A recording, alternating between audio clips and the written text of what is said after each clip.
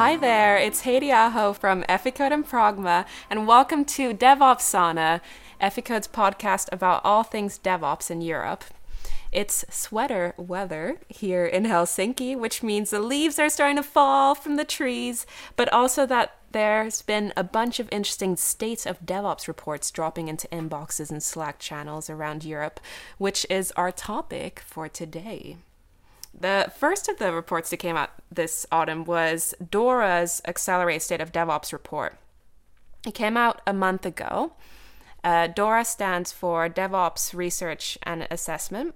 It was recently bought by Google Cloud, and Cloud featured hugely in this year's report. The second report we're discussing actually only came out yesterday, a bit longer than that for you guys listening, and it comes from Puppet. It's Puppet's State of DevOps Report 2019, and security featured heavily in this report.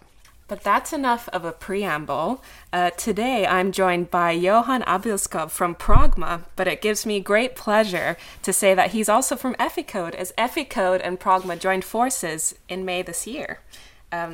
Johan is a continuous delivery and DevOps consultant and teacher, and last week he spoke at DevOps Days in Stockholm, which is only one of the cool things he's regularly doing.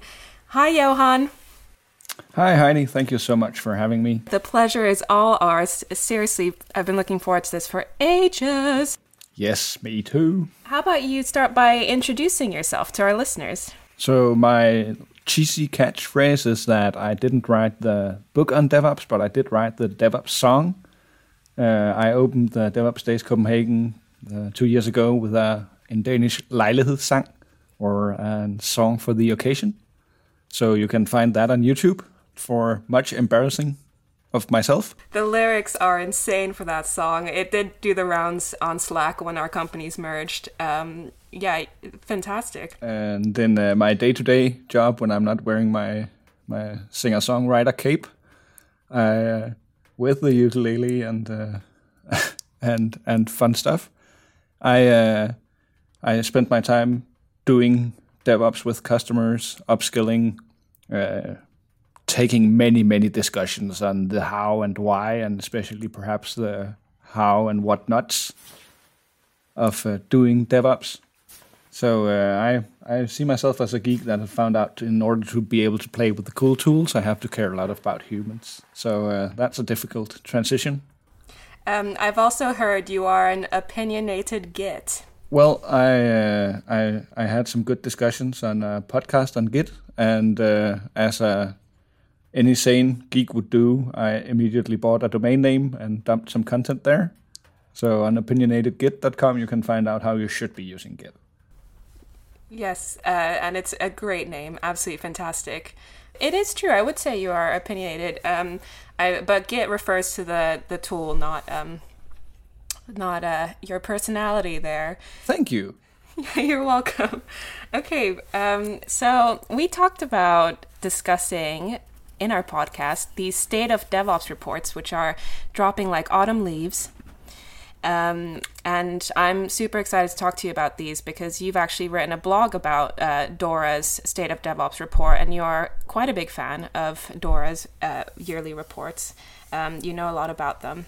It's such a valuable resource, both internally and when we as a consultant talk about doing DevOps, because it's actually the research that enables us to say that it's not just that you have to do DevOps because we say so or because we feel it's right, but it's actually the fact that if you're not at least trying to adopt DevOps practices, you're knowingly doing worse than you could be doing.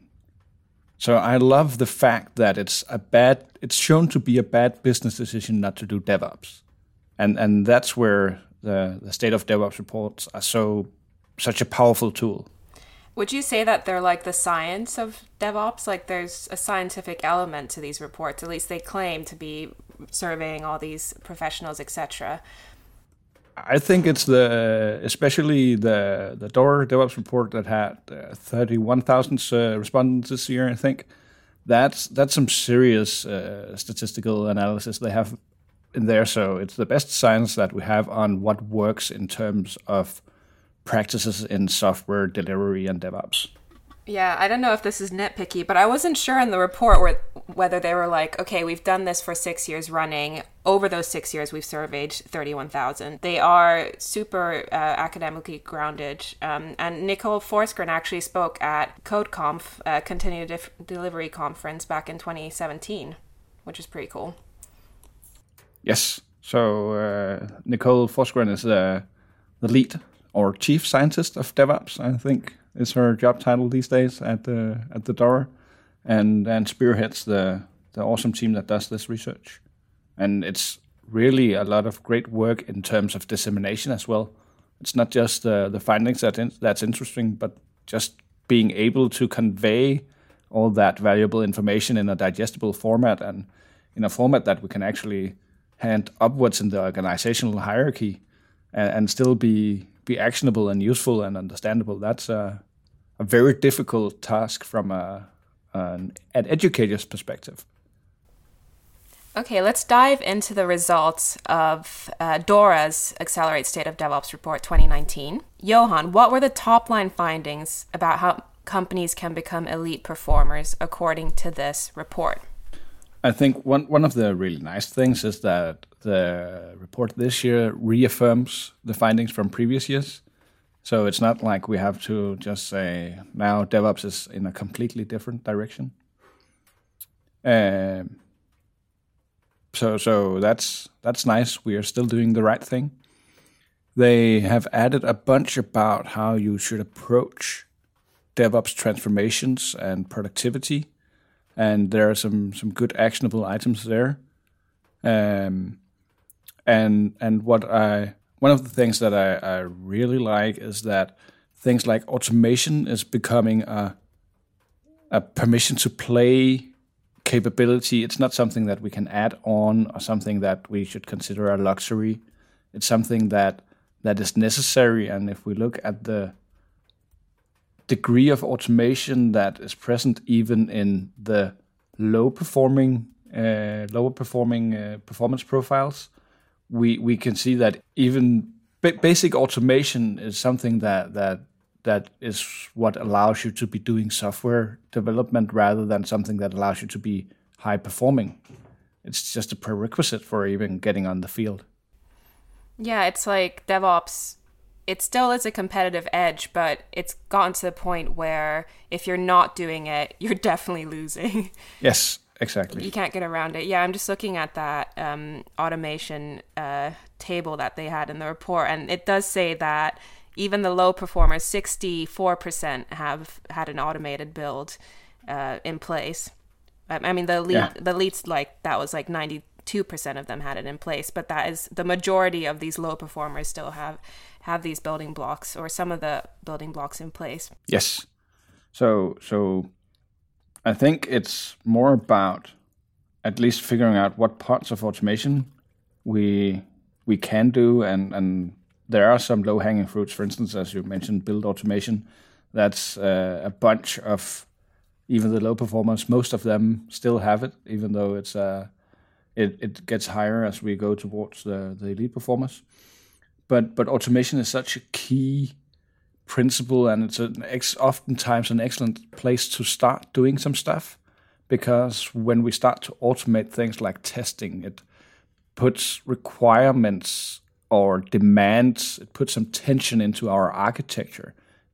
Have we architected for testing? Is our code base testable? It puts requirements on the way that we think about our infrastructure. Are we able to provision environments that we can perform testing in? So it's if it's weather in Helsinki, then the little thread that we can start pulling to unravel the sweater of technical debt, that's the perhaps test automation. There's this misconception among these low performers that DevOps equals automation, that the DevOps engineer is just someone who automates stuff.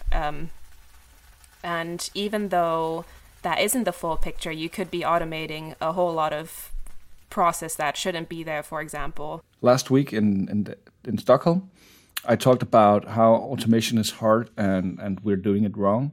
And one of my points is actually that how we approach automation is hugely important. One of the definitions of DevOps is this CALMS acronym, that DevOps is basically culture, it's automation, it's lean, it's measuring, and it's sharing. But that's very, very fluffy or vague. It's not very actionable. So if we look at those from an organization wishing to get started with DevOps, from that perspective, then we have these 5 areas that we can look into.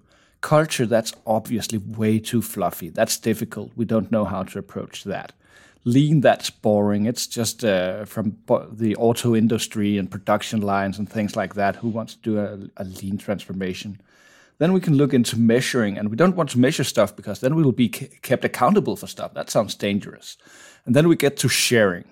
And sharing, that's not going to happen in a traditional enterprise, right? So we're left with automation. Automation, that feels concrete. That feels like something we can do. That feels like somewhere we can start doing stuff.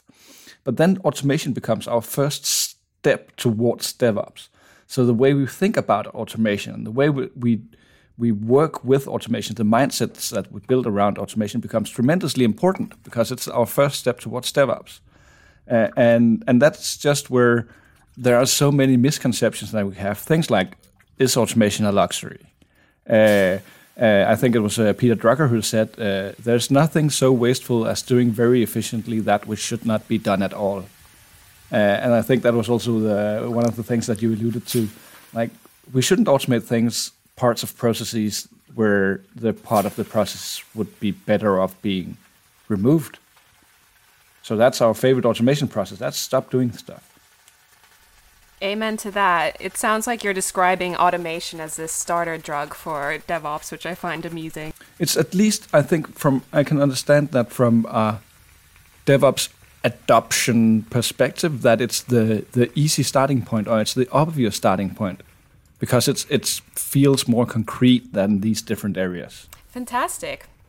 We've spoken about automation. The report talks about automation. Let's move on to culture, which is a clinch point for companies wanting to scale DevOps in their organization. Dora's report does tackle this issue in a really interesting way. How do you organize a DevOps transformation with community building in mind? So that's a big question.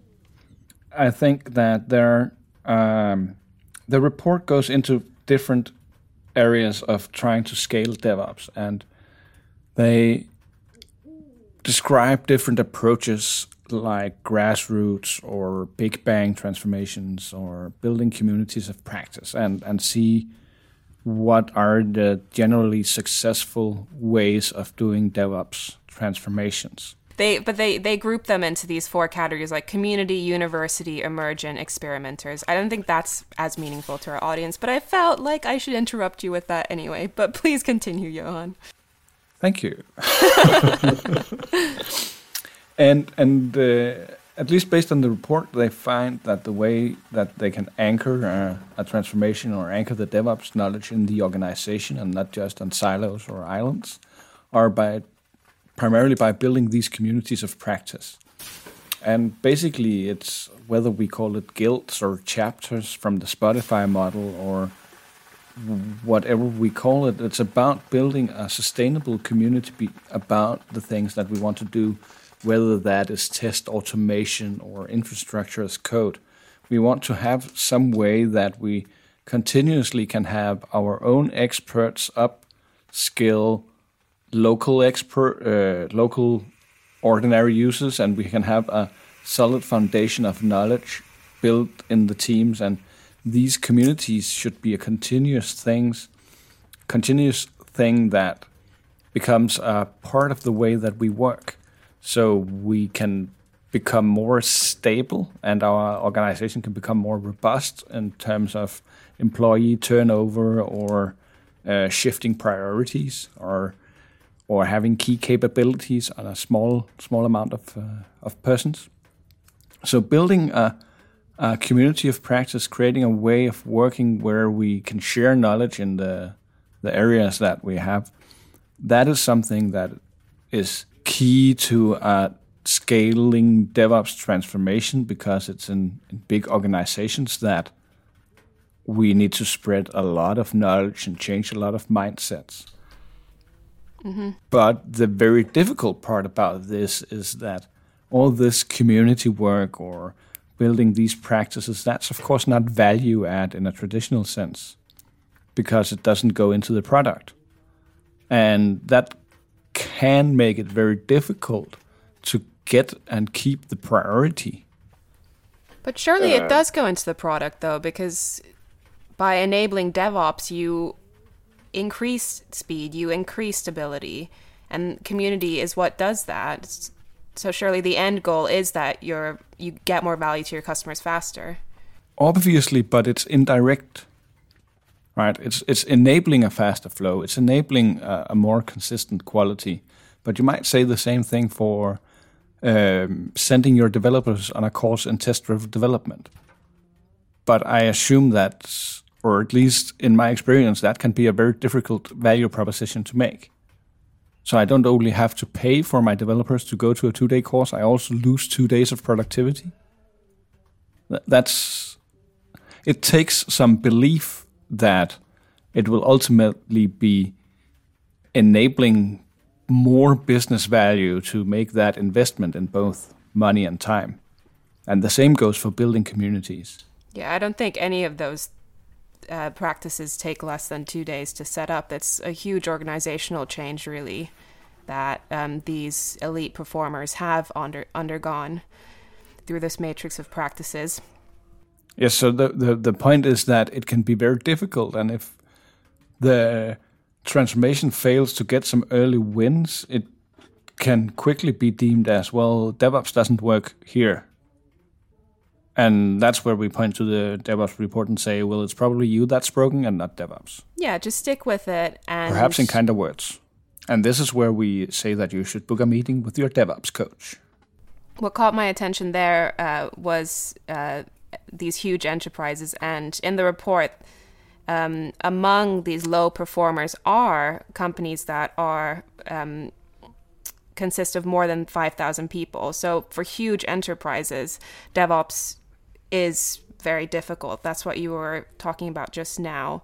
That being said, there were some outliers as well. And this was the first year where an industry stood out as a high-performing industry, and that was retail. What did you think about that retail is outperforming other industries? So first off, I was a bit surprised by the fact that when we had a standout industry, it was not a low-performing industry. That would have been my intuition, saying that, well, either the heavy industries or the finance sector or the health sector, they're not able to become high-performing. So I would have expected that we saw an outlier in the other end of the scale, actually. But then it turns out that it is retail, so a completely run-of-the-mill, ordinary industry, and not just that, they're high-performing. It's more likely that a retail company doing DevOps are high-performing than other industries. And that's not very intuitive, at least to me, because I don't immediately connect retail companies to being high-tech, because it's about stores, it's about shopping, it's about all these things that we don't necessarily see in a everyday high-tech light. But what about Amazon? Like, retail is increasingly online. Yes, obviously, there are companies that stand out, and perhaps Amazon is the uninteresting example, because that is a very digitally, at least intuitively, a very digitally minded company. But then we get Walgreens, Nike, whatever we have, or websites, companies like Booking.com or Zalando. But being in industries where the margins are so small and where there are a heavily competitive environment, that any edge that you can get is necessary, and actually having a culture where you experiment on being more productive and getting more value out of your investments, that's just both fits naturally within the DevOps mindset of continuous experimentation and be data-driven in your decision-making. And it also has forced them perhaps to be early adopters in any area that can give them any business advantage. So they have been in a highly competitive environment for so long that they are, they're just poised to grab any advance. I met an independent consultant at a Git conference whose full-time job was making open source Git on behalf of Booking.com. And that was not a connection that was obvious in my mind. Okay, so let's go back to Amazon, but only briefly as a bridge to talking about cloud. So Johan, could you talk us through the DORA State of DevOps reports mentions these 5 capabilities of cloud computing. And they say the elite performers have them, they're using cloud the right way, and the low performers perhaps need to learn how to use all these capabilities. So could you talk us through those? Yes, so let's start a slightly different place where let's say that I have a traditional IT organization. I have on-premise, I have hardware, I have servers. And the way that I, as a developer, I get access to resources is by opening a ticket or sending an email. And then after some period of time, months are not unheard of, I get an email and I have now access to my new resource. And then I can do my work. And that's one way of working. So we have heard that this cloud thing, that's where all the huzzahs are. So a person high up in the hierarchy decides, well, we should go cloud first. And what we do now is that we don't have hardware, we have stuff in a cloud, but I, as a developer, I send an email or I create a ticket, and then after some time, perhaps 3 months, I will have access to my new resource. So from a development point of perspective, I have gotten no agility. I've gotten no benefit. I've got no control. I have gotten very small value from the enterprise going into the cloud. So that's actually the misconception. So, well, we are in the cloud. And the point is that, well, you might be using public cloud resources, but you're using them completely as you are on-prem. And then you're probably not getting a bunch of the value. So the American Standards Institute has created these 5 or described these 5 cloud characteristics. And it's the on-demand self-service. So you don't need to create a ticket. You can provision the resources that you want without the interaction with another human being. The resources that you provision needs to be generally available on networks. So they call it broad network access. And this basically means that you need to be able to go attach to your resources through ordinary means. As in on your mobile or just? It could be they actually mentioned it through the browser, through computers, through mobiles. So it's not necessarily that the resource needs to be publicly available, but it needs to be easily reachable from the developer's point of perspective. Then we need to have resource pooling. So we shouldn't care about which resources we get. When we're done with resources, we just throw them back into some common pool of resources. And that's kind of a boring one. One of the more interesting one is that we should have rapid elasticity. So if we need to scale from the perspective of the engineer who needs more resources, there should be an infinite tap of compute and memory and storage that we can just turn the dial and then we get more quickly. And last characteristic is that we should have measured service. So basically we pay for what we use. And none of these characteristics tell us anything about where our actual hardware is. But these services come more or less out of the box on the public cloud, like Google Cloud, like AWS or Azure. Even whether we are on-prem, we can, of course, build these capabilities into the service that we provide to our engineers, but it will probably be very costly. But it is doable. And the same way we can take our things to the public cloud. We can get AWS engineers and still live with the same pains that we did when we had VMware on site.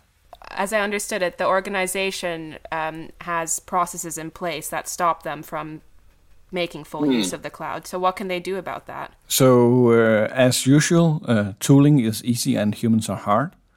And this is, you actually said it right. They have processes in place that rejects this way of working. So it's about figuring out if your way of working should support using cloud infrastructure and infrastructure as code.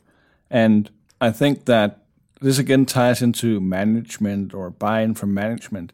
If you have gone through a DevOps transformation and you haven't changed the way you're working, you have failed. If everything is kind of a trade-off, so for instance, the trade-off between being on-premise and on cloud could be something about data security and integrity.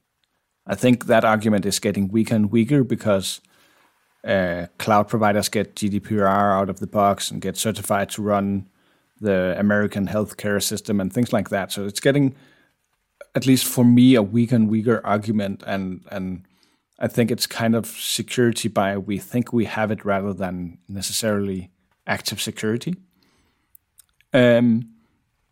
So everything is a trade-off, and I can understand that there is some inertia in saying, well, we have this on-prem and it is working, and it will be a huge investment to go to the cloud because it's a migration and we need to teach all of our engineers to do different tasks and things like that. And that's not necessarily untrue. But it's a matter of actually frame that decision in terms of data and in terms of facts and hypotheses rather than saying, well, it feels nice where we are. And things like accepting that we have a ton of hidden costs by running our infrastructure locally because it's from a different box, because we have already paid the engineering salary, so it doesn't matter that they also have to do something OPSI on Artifactory or in Jenkins and things like that. But also the report this year shows they find that people using the cloud according to these 5 characteristics are also much more likely to be able to predict their cost of operating their services. So I think that's a very key capability, and I think that makes it clear that one of the benefits of going to cloud is actually more transparency in cost, which kind of is weird because you would think that it would be easier to figure out what stuff costs when you have it in-house.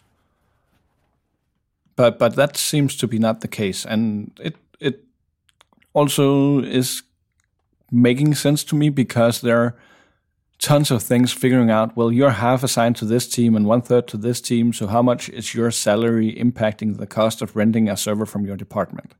What does power cost? What does networking cost? So we're coming to the tail end of our discussion about the DORA State of DevOps report.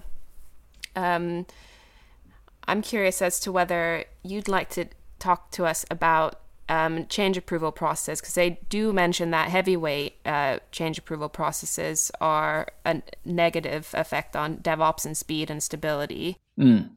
So have you seen this phenomenon in practice at your European clients? Like how can companies change these processes that aren't working for them? So I think there are 2 interesting misconceptions, and one is that if we look at speed versus quality or speed versus stability, some organizations feel like they are at contrast or in conflict with each other. So either we are quick or we have quality, but it actually shows that it's kind of the other way around. Being fast, that enables us to get fast feedback, that enables us to experiment, that enables us to both quickly deliver fixes and bugs to production. And having the quality to actually push things through a pipeline, to actually have some reliability that things will work as we expect when we release them, or our pipeline will not just randomly fail, that enables us to be quick. So again, DevOps is all about feedback and feedback loops. And speed and quality are actually, when we try to drive them a bit, shown to improve each other because they enable each other. Quality enables speed and speed enables quality. You don't need to sacrifice stability for speed, and that's one of the main messages of the report, for sure. And it's counterintuitive. Yes. So that was one misconception in terms of change approval processes.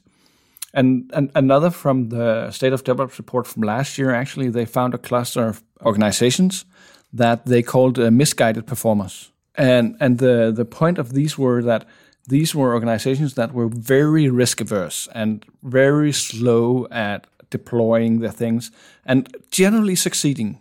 So having a reasonably low failure rate, and arguing that this is because we're very careful. This is because we do due diligence. This is because we're very thorough. And that's a good thing, one might argue. But what is shown is then that these companies then have a much larger time to recover from failures. So I think on the average, this cluster of organizations, they took between 1 month to 6 months time to recover from a failure. And that is business destroying downtime. So this feeling that we are actually handling risk by slowing down, that can also kind of be a misconception, because we're taking much larger risks at a time.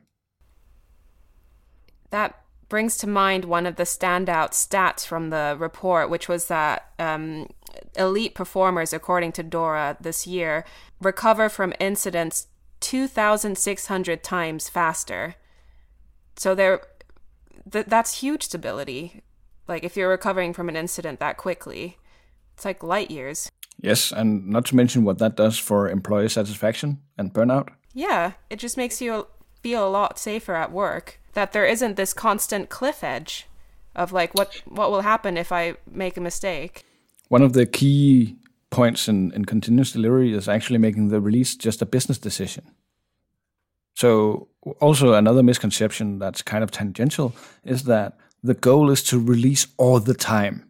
And I don't care about that. We don't necessarily need to release like Amazon or Google does thousands of times each day. But what's important is that we can release when we want to it, and it's a non-event.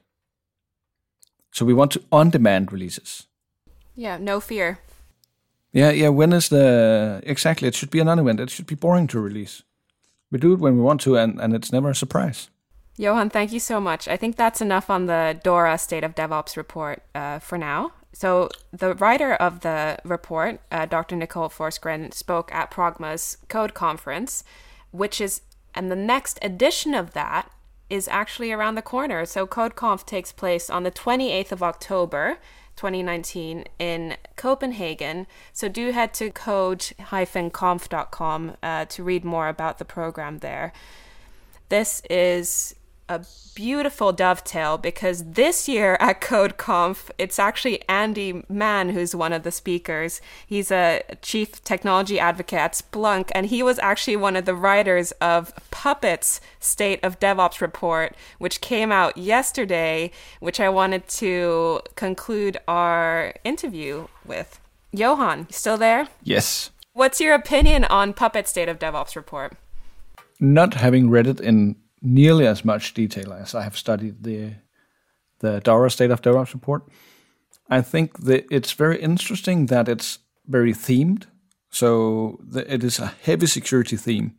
And I think that the key takeaway is that just with as with change approval or testing and things like that, is that we shouldn't tag quality or security, all these non-functional requirements on at the end. We should build them in our way of working. So an audit becomes easy because we have already automatically ran most of the audit as part of our delivery lifecycle, our delivery pipeline. And it's just becoming there's so many security breaches, right? There's not a week where someone hasn't accidentally leaked 1 million social security numbers or credit cards or something like that. And that's one thing. And the other thing is being companies more and more have their infrastructure taken down by some sort of hacker attacks. And that just means that we need to better improve our way of working. And what's very interesting is that companies that actually manage to build in their security guidelines, whatever we call them, their security practices into their way of life, they don't see a slowdown in productivity because of security reviews or security tooling. Yeah, that is surprising because security is seen as this thing where it's not a differentiating factor. It doesn't pay the bills, so why should we prioritize this security project over a new feature? And that's why companies are getting stuck where they're not integrating security into their software delivery lifecycle. That's Puppet makes the case that high performers, best performing, elite performers, they're all doing this. So you need to get on it as well. I think it's also, again, a matter of risk management. So I'm also quite certain that fire prevention and firefighting capabilities in a production hall, that doesn't go into the product, and that isn't value add. But we still prioritize doing fire drills. And that might be due to external requirements, but I'm not sure that the same way that I'm not sure that I have a factory hall that I can afford burns down, I'm not sure that the organizations I'm in can afford high level breach. So what is your insurance for that, right? And that's something that's very difficult to insure. It's something that can potentially be disastrous. So at least how can we mitigate or lower the terms of impact? And that's just an investment in robustness or reliability. Yeah, those who are doing DevOps well should, in theory at least, be doing security well, because security is another silo. And if you've got if you're scaling DevOps across your organization, then you are breaking down those silos. Although it's so interesting. What I found interesting, I mean, this too with semantics, but Puppet in their report, they're like, well, we don't call it DevSecOps. We still call we just call it DevOps because it is just part of DevOps. And that's an argument that I've heard a lot at Efficode as well, in terms of, well, you can call it DevSecOps, but really if you're doing DevOps properly, then security is baked into your software delivery lifecycle. And that is a shared responsibility. Yes, I think that one of the interesting points is that just DevOps is a very bad name for what it is. Because we say, well, let's destroy all silos, but we'll build our own silo over here. Also, it's just two groups of people, and it's beyond that by now. Yeah, but we know that in software engineering, naming is one of the unsolvable problems. So I understand how we get there. Yep. Thank you so much for joining us, Johan. This was our first ever long-distance podcast recording, which is so exciting because we have all these offices all around Europe. And we hope to have you on the podcast again. How does that sound, Johan? It has been a pleasure to talk to you about DevOps, and I'll be happy to keep ranting. Yes, please do keep ranting on Slack and then at our next podcast interview. Absolutely. Have a delightful afternoon in Aarhus. You too. Thanks for tuning in to DevOpsana, Efficode and Progma's podcast about all things DevOps.